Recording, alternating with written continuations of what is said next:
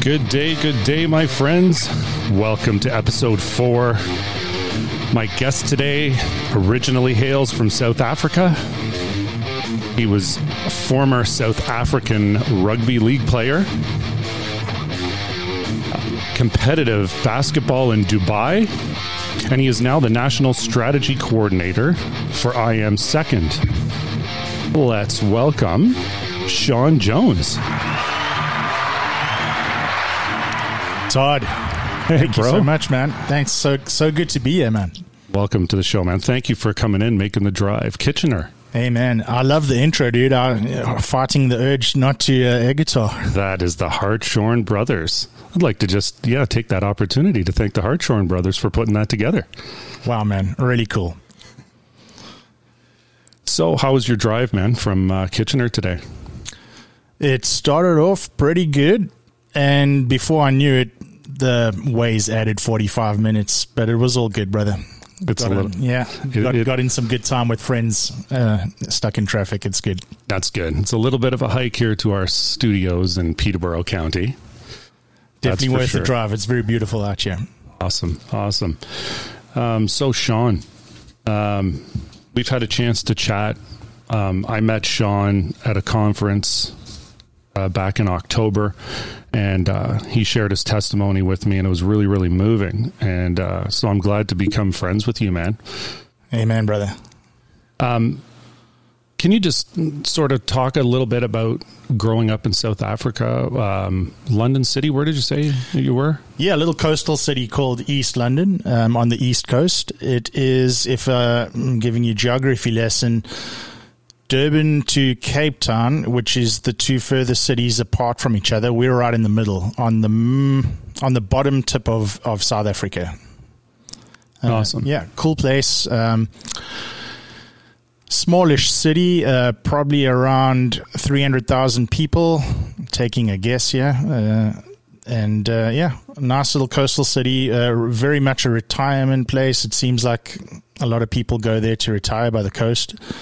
And as a kid, it's kind of a place where you just want to get out and go to the big city. We call it slum town as the kids, as the youngsters, we call it slummies. So as beautiful as it is, most of the youth don't want to stick around there too long. Yeah, that seems to be kind of the story in most little towns, eh? Well, not little town, but smaller city. The allure of the big city. Yeah, you're always looking for greener grass on the other side, but I've learned that's not always the case. Yeah, for sure. So, Shawn, can you talk a little bit about what got you into rugby and in that level of sport in South Africa, which is pretty big? Yes, rugby is very much like hockey is for Canadians. It's sort of our first love when it comes to sport. I actually started off in competitive sports in school. I played basketball for a club in East London, and went pretty far. I ended up being selected for my province, and I played for my province for about 7 years while in school. And I got into rugby late in my sort of rugby career, if you want to call it that. And I ended up playing a few games for a club side, not even in school. I played club rugby straight out of school, and found that my size and speed was an advantage. And it's sport is such a it's such a unifying cultural thing in South Africa. It's something if you're passionate about it, you end up living for that thing. And early on in my journey in life, I found a lot of my identity in sport. And I pursued rugby very hard because there was more chance of a career professionally in rugby than there was in basketball. But later on, I'd come to learn that both of these sports would have an impact, on my life moving forward. And I just, rugby, I was surprised almost at how successful I was in club rugby, and how much recognition I got, partly because of my size, and my speed was unexpected. And that eventually got me into a first division side, which is your highest level of club rugby. And after making the first division rugby club team, I was able to get on the radar for, in the pros. They have an invitation to come try out for trials, for the pro team. And it's called the Currie Cup, which is the South African rugby league in South Africa. And our team is the Border Bulldogs, relatively small province because it's a small city we live in, and don't usually do very well in that competition. But we aspired to go as far as we can as the David and the Goliath story, and so it was quite an honor just being invited to these trials, and managed to get onto the B team. I was successful in the trials, got selected, and played 2 games, and then I suffered a very, very severe car accident, which, as I shared with you before, Todd, that car accident was pretty severe. I had very bad head injury, neck injury, and that took me out because of the concussion. It took me out of the team, and I lost my opportunity to play pro rugby. But God would show up and reveal to me that He had something bigger planned for me, than sport. But at that time, that must have been pretty devastating, because that sounds like it's obviously pretty significant in the country of South Africa and sort of a path to a sports career professionally. Yeah, absolutely. When you're a young man looking for your identity or your place in the world, and when you find something you're good at and you go after that, and you start to find success in doing this, and you think that you'll find happiness and fulfillment in doing this, but when it's taken away, it was devastating to me. Yeah. Brothers and sisters, what was your family like? Mom and dad, brothers, sisters? Yes, I've got 3 brothers from my mom and dad's first marriage. My parents divorced when I was 10 years old, and both my mom and dad remarried. My mom had a daughter with her second husband, and on my dad's side, he had 3 more kids. He had another daughter and a set of twin boys with his second wife. So, yeah, pretty big family. So good support, like when you had this accident and all that type of thing? Yeah, I had a very difficult childhood, and parents struggled with alcohol addictions and things like that. So our family wasn't terribly tight. At the time of my accident, I had a lot of support from my wife at the time. But yeah, the family was always around. In terms of supportive, probably not as supportive as I would have liked, in everything in my life. But yeah, that was just part of my journey. Yeah. So what? So then, as you've told me your story, this then now finds you in Dubai, playing basketball at a competitive level in Dubai. So how did that come about? How do you go from South Africa to Dubai, from rugby to basketball? How's that transition work? Absolutely. So in order to tell you that story, I got to go backwards a little bit in my journey. So before I started playing competitive rugby, I was still playing competitive basketball, and after school, I decided, a lot of my friends went overseas and did a working experience overseas, and that's something I'd thought about doing. And one of my friends that went over to Dubai actually told me about how cool Dubai was.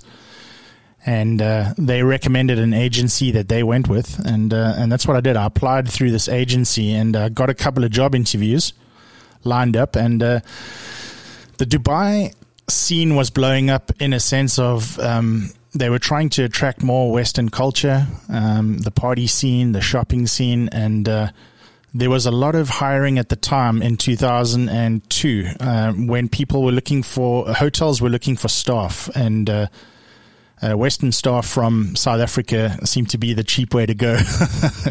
We worked hard and we worked for very little, so we had a lot of opportunity, and I went for an interview with the Crown Plaza Hotel, and it wasn't going very well, if I'm totally honest, because I didn't have a lot of bar experience, and I'd never bartended or I'd worked a little bit in the restaurant industry, but I wasn't exactly what they were looking for.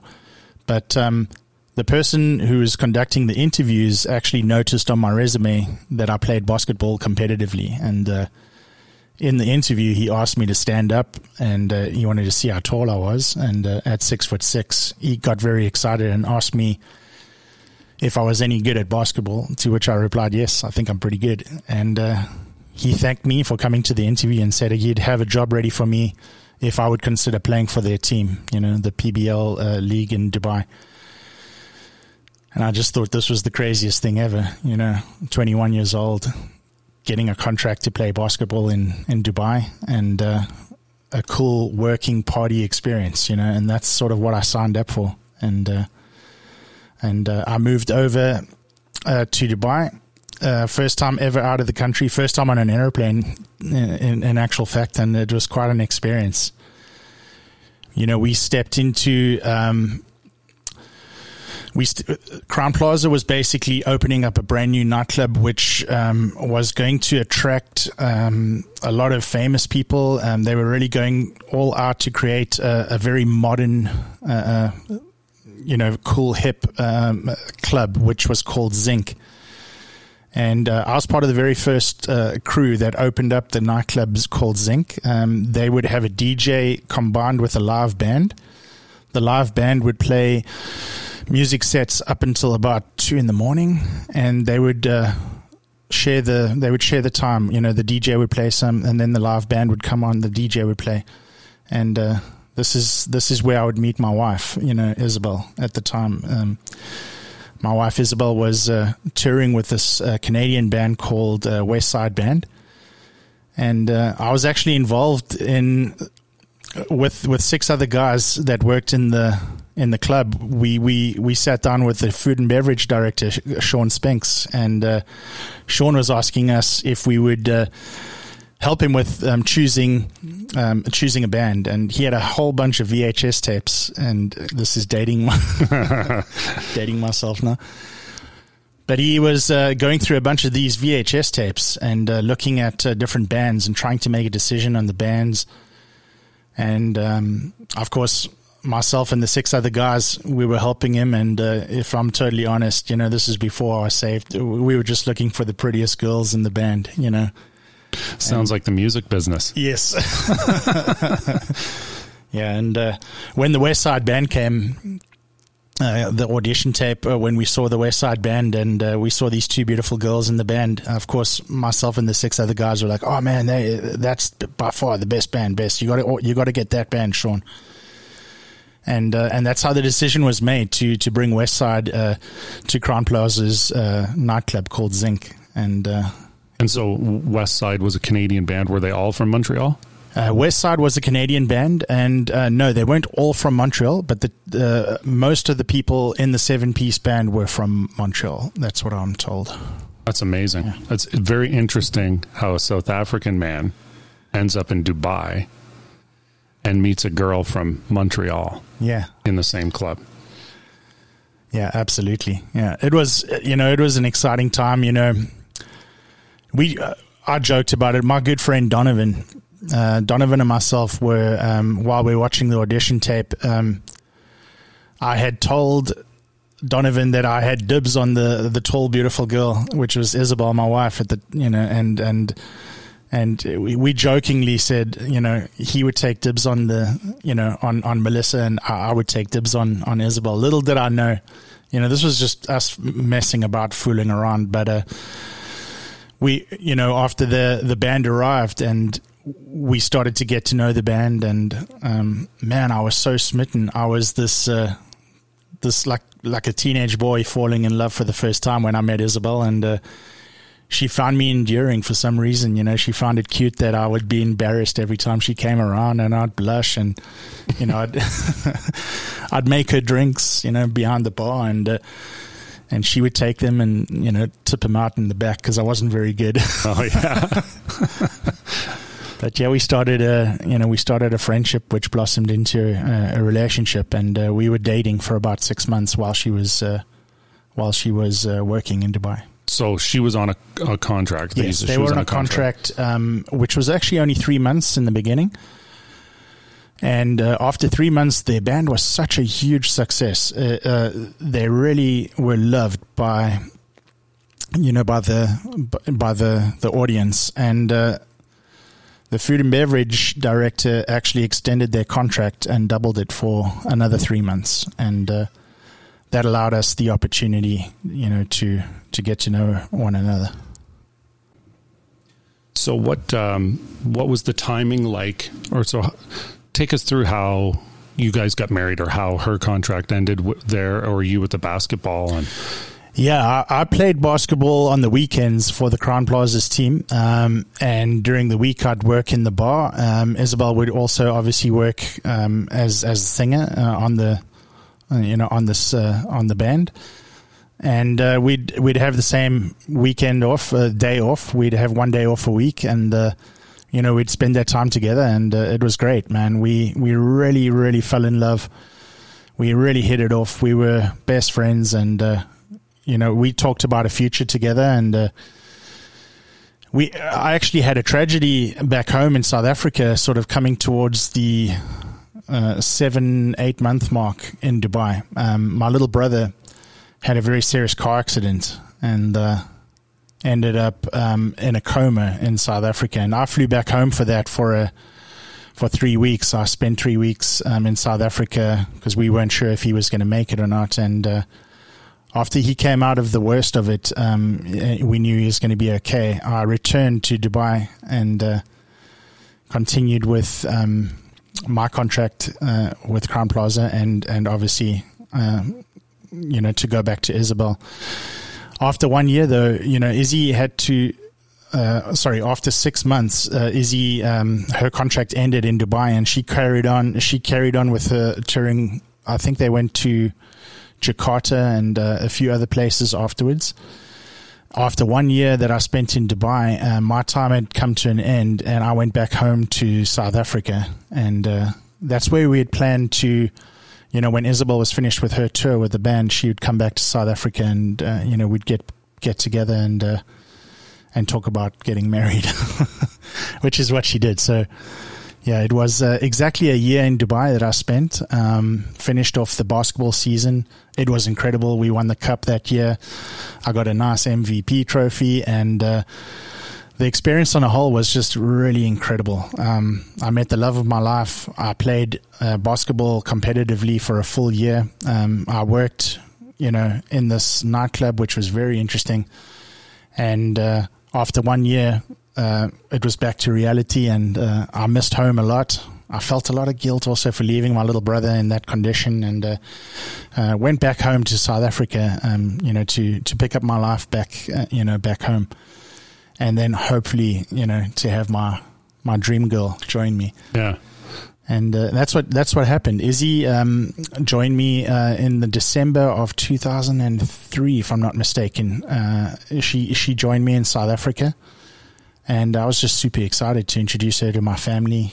And so she wrapped up touring and then came to South Africa. Yeah, she finished her tour with the band, and she flew straight to South Africa and came in on a visitor's visa. And we got married a month later in South Africa, and wow, it was incredible. Yeah, we really were in love, and I was just so excited to show her my country, introduce her to my friends and family, and that's how our journey began in South Africa. Yeah. So now, before this, were you a believer in God, you or her, or did you guys have a sort of a religious background, or? I would say no. I knew of God, and South Africa is very much a Christian country. And when I was back in school, they were still praying in schools, and Bible ed class during the week. Isabel was Catholic, but not practicing. Yeah, back in that time, yeah, Quebec was predominantly Catholic. Yeah. And so she knew also of God, but she wasn't practicing her faith. And it was, for me, I really didn't want to know anything about God. I had such a difficult childhood, and God was so far from me. It felt like, in my early adulthood. And as we started our life together, we actually struggled to find a pastor who'd marry us, because you have to be in a church and to be able to have the pastor's blessing. And we were very blessed to have a pastor by the name of Dave Ganetsky, who married my mom and dad. And he knew of us, and he made a deal with us. He said, look, if I marry you, you guys have to promise me you'll come to church. So we made the deal with him. We said, yeah, we'd come to church, and I regret not keeping my word. But we got married, and we did not go to church. And we started our life as non-believers, and, good people. We didn't feel like we needed church to be good. And we started that journey together as a married couple. Isabel became pregnant pretty early on after our marriage, and we had our first child together. And she's just on a visiting visa. So initially she came in on a visiting visa. After we got married, this is where this is where the politics get involved, right? Yeah, we had a big drama early on in our marriage. We had something that would really redefine me as a man and set me on a path, to bring me back to God. But after we got married, we went into the Home Affairs office to update her status or apply for a visa, whatever she needed to be able to legally stay in South Africa. And, at the time, we were dealing with somebody in an office who probably was incompetent to be doing what they were doing. But we were given very bad advice about what visa she needed to be on. We were told by this official that she didn't need a visa to stay in the country because she had married a South African, which in part was true, but we still needed to fill out a form, that enabled her to stay in South Africa. But, we were so ignorant and we assumed that this person knew what they were talking about. And so we left that office feeling like completely confident that, she didn't need a visa and she was legal in the country. But it turned out 2 years after living with me in South Africa, now our baby was 12 months old and at the time. And it came out that Isabel was actually in South Africa illegally because she hadn't filled out a form. And the Home Affairs caught up with us, and they were very aggressive about how they handled this. They threatened to arrest her and chuck her in jail unless I had agreed to go right there and then on the spot and buy a plane ticket for her to go back to Canada. So when you say they caught up with you, did they come to your house? No, we were actually in the process of inquiring about a visa to travel. And when we were in the office and they found out that she'd been here for 2 years in South Africa, that's when it caught up with us. And so we were devastated, man. We were just, we were a young married couple. I was, at the time, the sole breadwinner and working for a tool rental company and as a salesman. And, we had a small baby and my wife was still breastfeeding. And our whole lives changed. Our whole life turned upside down when we received this news because Isabel was being deported and sent back to Canada, and we weren't prepared for that. We had a child together. We'd been married for 2 years at that time, and my baby didn't have a passport or anything to travel, so she could not take the baby with her, and we needed to get her out the country within 48 hours, and so she was deported and sent back to Canada. Without the baby? Yeah, without the baby. Wow. That's crazy. Yeah, it was a very difficult time in my life. If I'm totally honest, I was playing competitive rugby at that time, and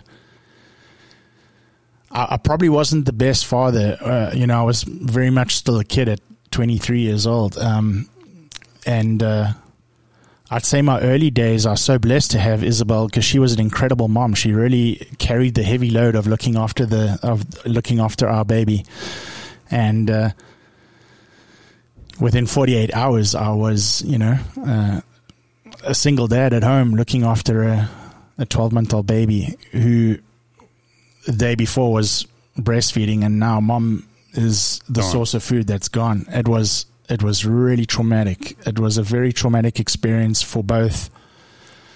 Well, for me, but especially for the baby, right? For Asacia, for my daughter. And you're working full time, and you're back into competitive rugby. Yes, I was playing competitive rugby and working full time, and it was just really tough. It was really tough to, at that point I was just so angry. I was so mad and so angry at so many things. I just could not believe I was going through this mess. I didn't think properly. I was a little erratic, and what I ended up doing is I was so mad, and I was thinking, well, if this is how my country's going to treat me, I'm just going to leave, and I was very erratic and made a decision which I regretted. I quit my job, and I took whatever savings I had, and I went up to do Pretoria with my child to go and pick up a visa from the Canadian Embassy, which is in Pretoria. And I thought I'd just go in there, get a visa, and go, fly to Canada and join my wife. And that's as simple as that. That's what I'm doing, because I'm super mad about how the government, would treat my wife, like a criminal. And upon arrival in Pretoria, I was just shocked. I was shocked to find out that I was in no way entitled to come to Canada just because I'd married Isabel, a Canadian. In fact, the lady at the time who I was dealing with at the Canadian Embassy explained it to me like this. She said, look, Mr. Jones, this is not like a supermarket where you just come in to get 2 liters of milk and a visa to go to Canada. It doesn't work that way. You have to apply, and you have to go through an interview process, and, and we deem whether your case is, good enough for entry into Canada. And I was just shocked and disappointed and just terrified, because, now I'd quit my job and started the whole process to leave the country. And could you not have even got like a visitor's visa, or were you applying for like a 1-year visa? Or honestly, I didn't know what type of visa they would give. I was just there to ask to get into the country, and I didn't care what visa they gave me. But at the time, the lady just really didn't like the story about Isabel being illegal in the country, and she was very negative. Were you with your baby? Did you have your baby with you? I had my child with me, yes. And that's what upset me even further, because now I felt like, well, South Africa betrayed me, and now I felt like, well, the Canadians don't even want to help. I felt really helpless as a father. My baby would cry every night, because she didn't want to drink from a bottle, and she was just on very soft solids at that time. And I remember just going through absolute misery trying to get her to stop crying, and she missed her mom, and she just cried and cried and cried. It was heartbreaking for me. I really felt an urgency to get to Canada, and now I was being told that it's not going to happen. So it was pretty tough to receive that news and go back to my little city where I lived, now without a job and uncertain how we're going to fix this problem. It was a nightmare. It was a real nightmare. Sounds like a crazy nightmare. So now what? Now what do you do? Now you go back home with your baby. What? Yes, I actually ended up going back home, and I was fortunate to be living with my brother at the time. So, he opened his doors to me, and actually for a short time I was still living by a friend's house with my baby. And I would be in the fight of my life at that time. I actually started talking to friends in the media. We had people from a newspaper pick up the story, and they got behind me and tried to support me and put pressure on the South African Home Affairs to fix this problem. And they put my story on the front page of the news, and radio station, the local radio station, heard about this, and they were terrific. They got behind me, and they started bringing attention to this story. And I think for me at that time, I was quite a private person, so I really did not like this attention and all this publicity. And it's a small town, so it's hard to hide it. It's very difficult to hide in a small town like this. So, but I knew it was a necessary, action. We had to do something, to bring about change. And this little media campaign would go on for a few months before we started getting any notice from Home Affairs. And the first response was very negative from the South African Home Affairs. These guys would call me up and threaten me and told me that, if we didn't stop with these accusations and all this nonsense, that they were going to fine me or take me to court. And it was really the darkest days. All I wanted to do is get the baby back with mom. That was primary focus number one. I felt like the baby was being damaged by being separated from her mom, and the only thing I focused on was getting Isabel back reunited with our child. And so we worked pretty hard, trying to get this done, and it took about 4 months, but eventually the pressure got to Home Affairs. They called me up, made an arrangement for Isabel to fly back into South Africa on a 48-hour pass. She could come in, see me, pick up the baby, and then the next day she had to be out of the country again. And so that's what happened. She flew in from Canada.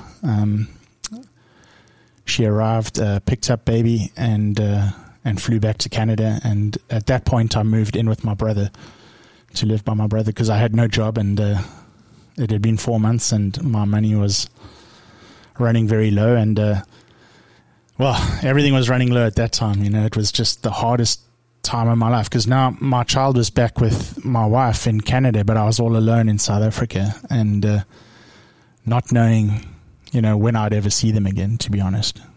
So now spiritually, what's going on with you in this time? Like, are people telling you to trust God, or are you just is that not even on your radar? Are you angry at God? Is your wife angry at God? Oh, yes. At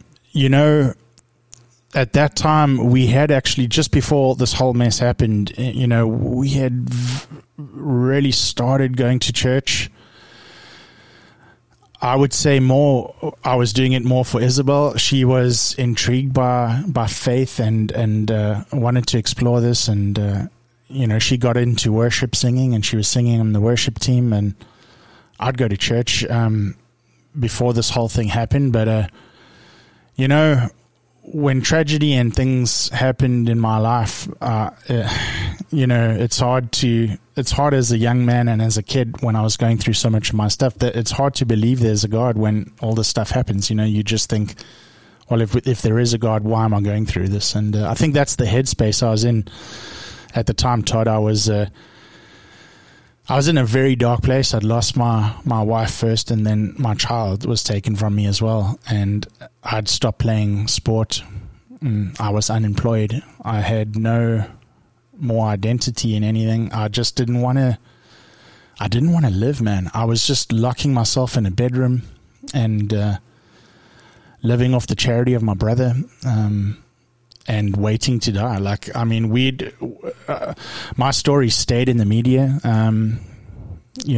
Those people were warriors for me, man. I think back to all the incredible people that never let go of the story. They're just so many good people wanted to see justice, and even when I didn't want to fight, they fought for me. And I think in total there was probably about 6 or 7 front page stories in the paper.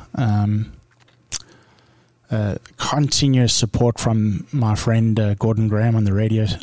It was incredible. And I was really at my darkest time. It was coming close on 10 months separated, not seeing my wife and my child now. And I was I was a hermit. I was locked up in my room, never left the house, because every time I'd go out, somebody in town would ask me about my family, and I'd just completely break down. So I just got to a point where I just locked myself in my room and just felt sorry for myself. I was a miserable mess, and didn't want to see anyone except my brother. And I'll never forget it. It was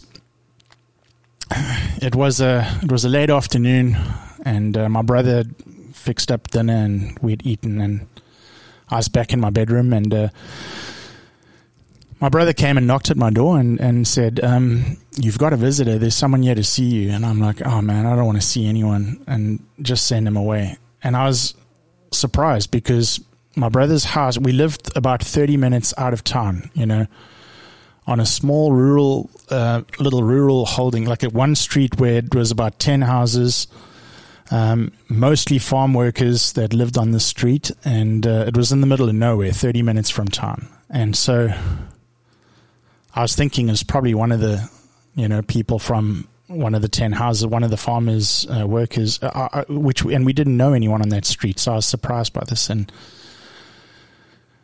I really didn't want to see anyone. I was wrestling in my head with God, and I was talking to God at the time. I was actually praying. I was saying, "God, if you're real, you need to show me a sign. Show me that you're real."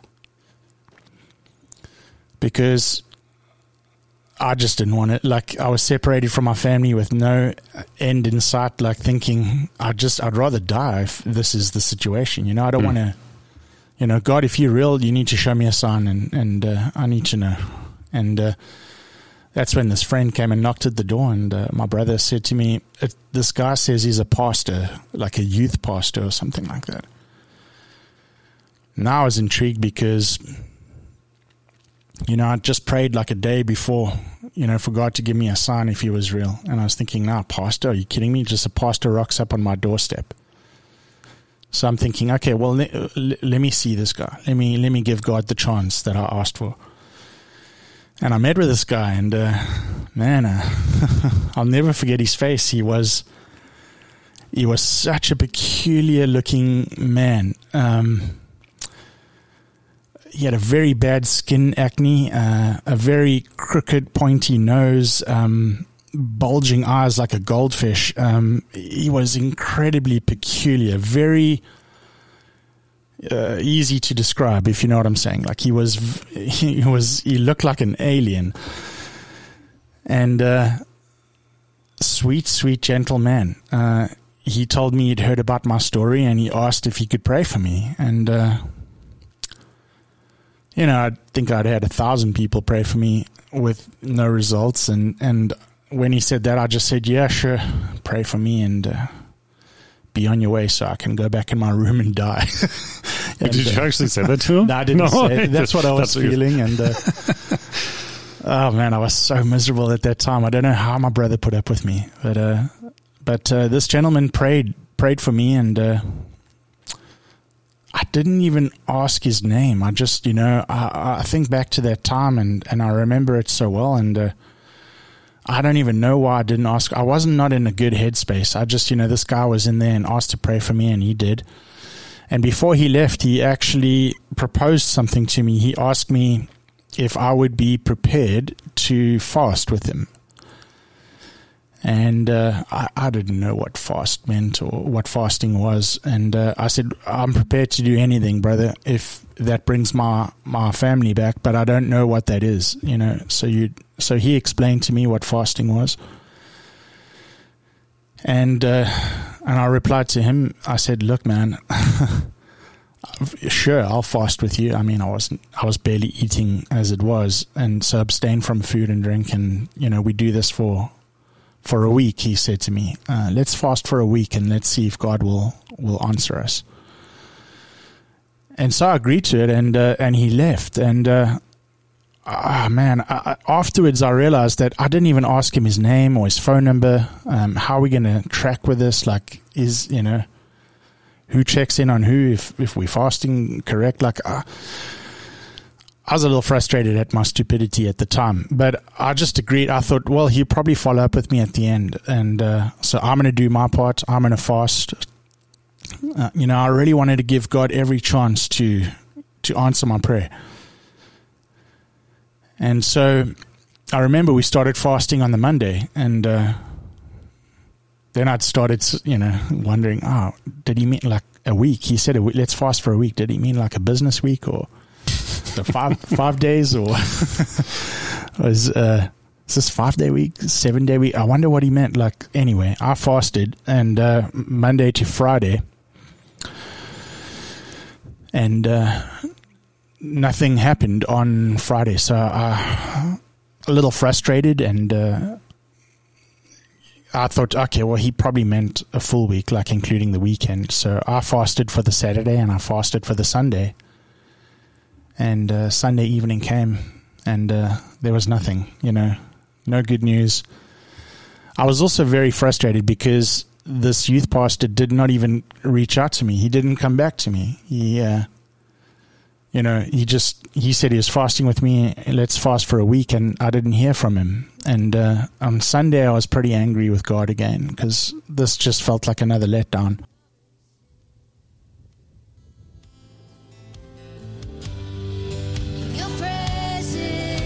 Wow, what a crazy story.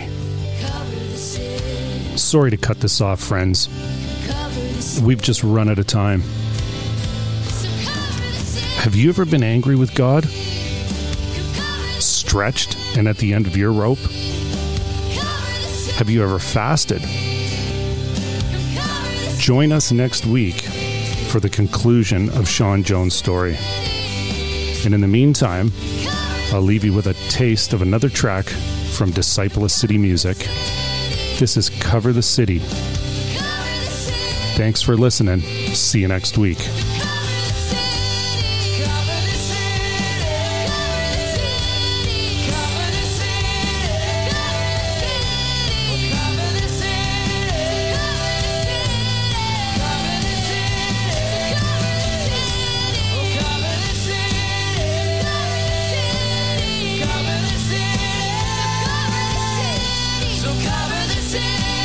Cover the city, cover the city, cover the city.